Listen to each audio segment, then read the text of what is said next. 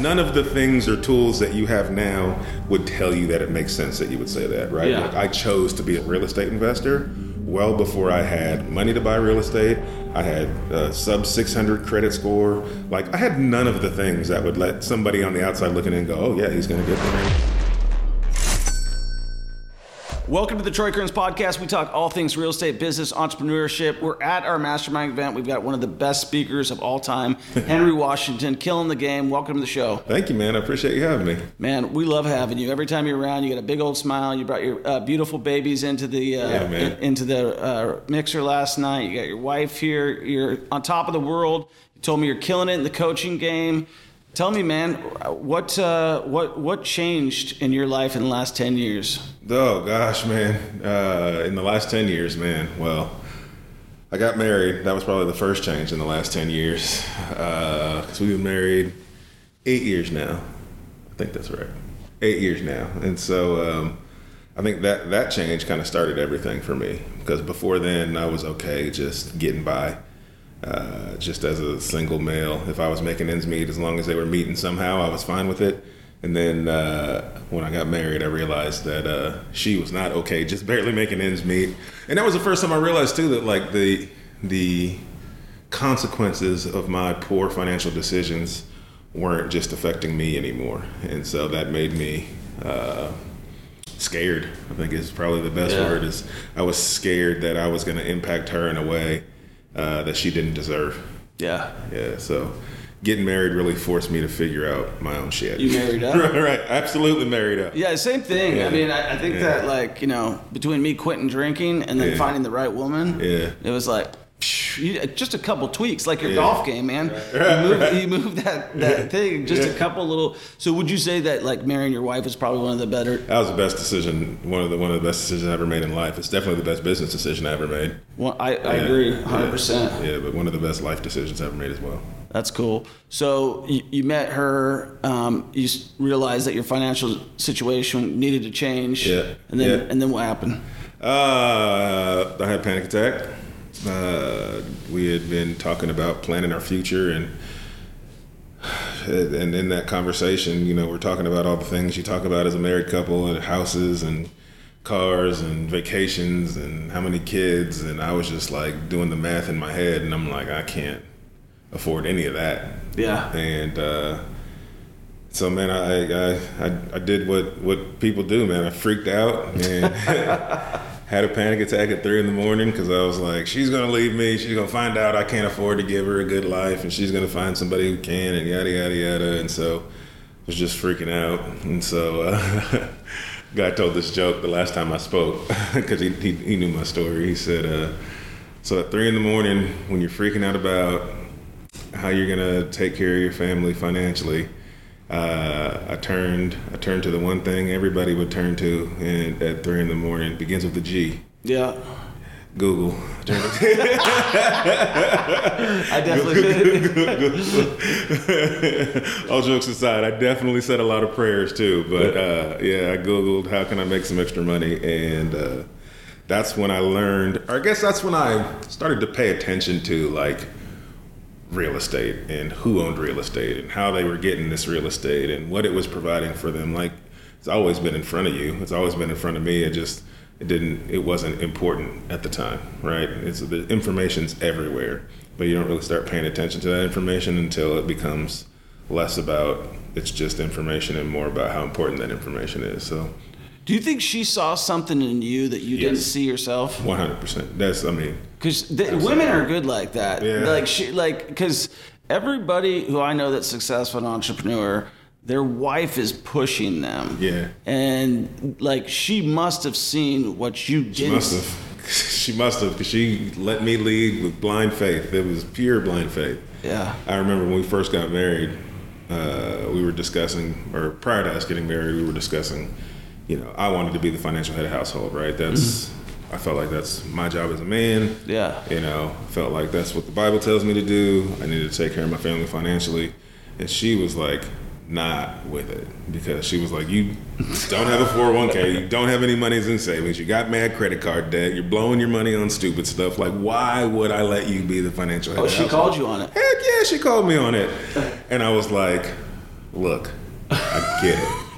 I understand why you think that. I said, but this is something I need to do. And so I said, I told her, I was like, I don't know that I can move forward in this relationship if I can't take on that role for our marriage. And she trusted me and said, okay. She said, we'll give it a shot. And she had no reason to trust me, right? No proven track record. So that was like the first, indication that she saw something in me that I didn't see. And then, after I had that panic attack and decided we were going to start investing in real estate, like she never questioned it. She was never like, no, don't blow our money on this, or you don't know what you're doing, or, she didn't make me prove it to her first about why this was a good idea. She just said, okay. All right. Let's do it. And then what happened? We started studying together. I think that was a big part of the what kept her on board is, I didn't just go off and learn how to be a real estate investor while she stayed in the background. Like we read Rich Dad Poor Dad together. We read Richest Man in Babylon together. I'd say the first 3 to 4 real estate books that we consumed at the same time. Right. And then we would talk about it. Like I would do audiobooks, she would read the book, and then we'd talk about it at night. We would make plans. I remember right after reading Rich Dad Poor Dad, we were like, why don't we just start paying ourselves first? I heard you talk about that today. Yeah. I said, look, if we never buy a piece of real estate, but we just start paying ourselves first, 10% of all the income we make from our day jobs, if we never buy a piece of property, and we did the math, look how much money we would have in our savings account. And all we had in our savings account up until that point was $1,000. So anything over $1,000 was a win. And I was like this seems like a positive path for us. And so we did. We just started paying ourselves first. We didn't know how we were going to use the money or what we were going to use the money for. But it was more like a proof of concept to us that we could actually save 10% of our income and not really affect our lifestyle. I think a lot of people are super concerned with if I start saving, well, then I can't afford to do this, that, and the third. But that mindset, it's true what they say in the books. It's once you pay yourself first, just figure out how to make the rest of the income. Yeah, you could live on a lot less. People just blow their money. Yeah. You don't even know what you're blowing your money on. Yeah. It's just it's gone all of a sudden. Yeah. I blow a lot of money right now, and I'm so tight still from just being tight as a young guy. I had the exact opposite. I was just tight, and so now, starting with you had no finances, you had no look of any finances, you had no real estate, you had $1,000 in the bank account, you're about ready to get married, you're convincing your wife that you're the breadwinner, you're the guy, but now I watched you walk in with your wife last night to the mixer with your 2 beautiful kids. She seems super proud of you. I didn't have a chance to talk with her, but your life has changed. Last time you rode out to your event, you're rolling in a Corvette. You told me last night you got 30 properties under contract and you have 110 rental units already. Yep. So, and now you're teaching, and you told me you're teaching hundreds of students how to do the exact same thing. Yeah. So what has changed in your mind? A lot, man. More solution oriented now. I'm human, right? So when problems happen, they still affect me like they affect other people, right? What I do is I try to give myself a little bit of grace, and so I give myself room to do what other people do for an hour, right? Or maybe a day. So if something goes wrong, I'll throw myself a pity party. I'll give myself a time limit. All right. Got an hour, throw yourself a pity party, woe is me, why is this happening to me? Get all that out of your system, and then it's solution mode. All right, how do we fix this problem? How do we solve this problem? How do we pivot this strategy? How do we, right? The cool part about real estate is it is so flexible. Completely. There's a million ways to make money or exit a deal.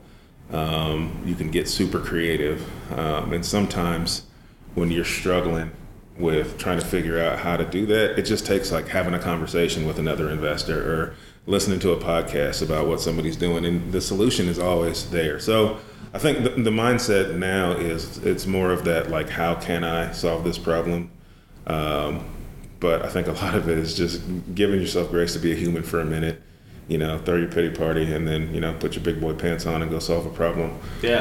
Before in my life I was just kind of emotionally immature before I found business and real estate, just around making excuses for everything except for the real problem is me, right? Yeah. It's hard to admit that to yourself too, especially when you're so conditioned to. Business will humble you though. You can't, like, ain't nobody else to point a finger at. It's got to be you, right? So I think I'm emotionally more mature. Don't get me wrong, I'm not perfect. I don't have there's some days I have terrible days and I get in my feelings, but I think the biggest mindset is understanding that I can solve the problem. It may not be fun or painful, but I can probably solve it. The network of people I surround myself with is completely different. Right. So probably none of the old friends. Yeah, no, not really any of the old friends, and it's not from the perspective that I think I'm better than them, but who you choose to surround yourself with lets you know what's possible. That's true. So I teach my students this. You got to get super intentional about who you spend, like the 5 people you spend the most time around. Like if you want to be something, a successful, business owner, right?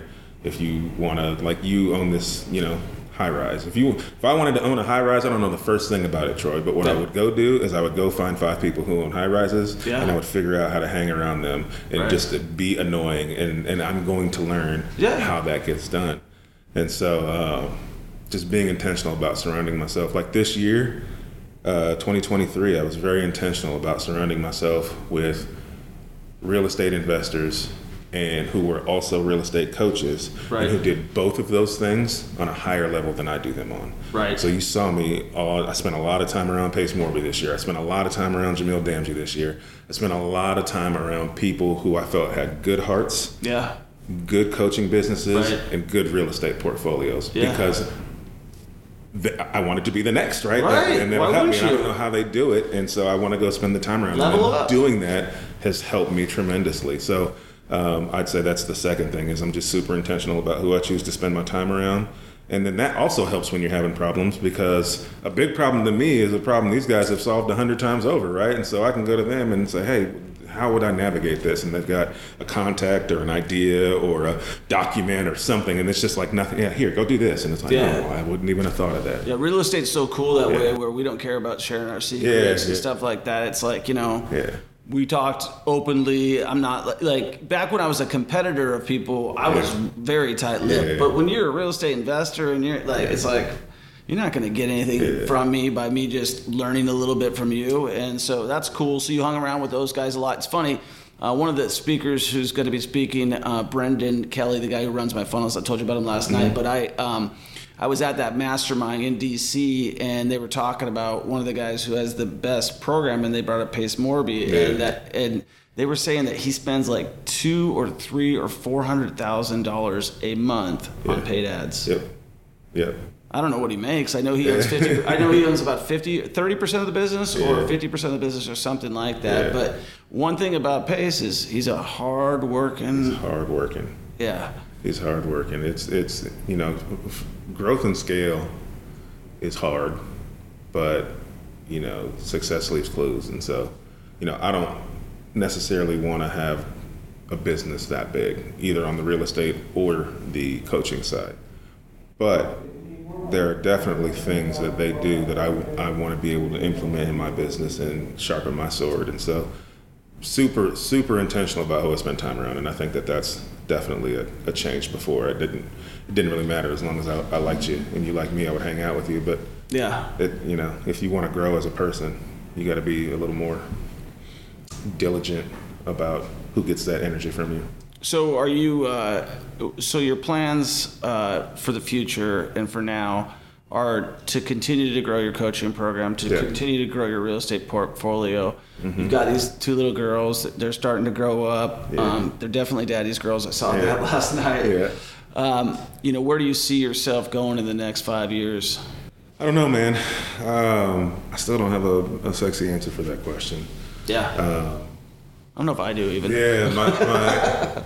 My short-term goal is following the Warren Buffett plan right now, which is, be greedy when everybody's fearful and be fearful when everybody's greedy. And right now everybody's scared. To death. Which limits competition in the market, allows me to buy properties at a cheaper rate, at a cheaper price, even though I'm paying a higher interest rate. And And so I'm trying to double my portfolio this year. If I can get to, 210, 220 doors in the next 12 months, then at some point, maybe it's, a year, 2 years, 3 years, rates will eventually come down. Right. And I'm not saying they won't go up before they come down either. Yeah, it's possible. But at some point, they'll come down because that's what real estate markets do. They're cyclical. But where real money is made and real wealth is made when you are buying when there's less competition, right? Buy low, sell high. That's all investment strategies. 2020 was great for most people. It was really, really good for people who bought, from 2015 to 2019. Right.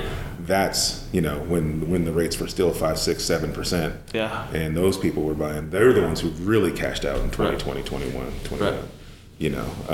Now some people got in 2020 and still made money in 2021 because the appreciation was so high, but the real winners bought a few years before that. And I just see this as that time when in 3 or 5 years, if rates come down and people dive back in the market and the value starts skyrocketing, the real winners are going to be the ones who bought now when everybody else wasn't.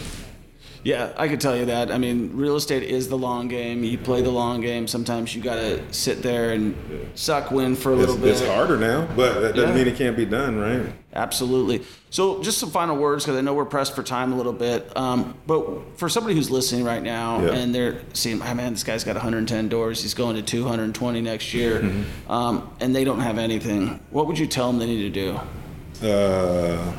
Yeah, man, it's a combination of mindset and action, right? So the first thing you have to do is get out of your own way.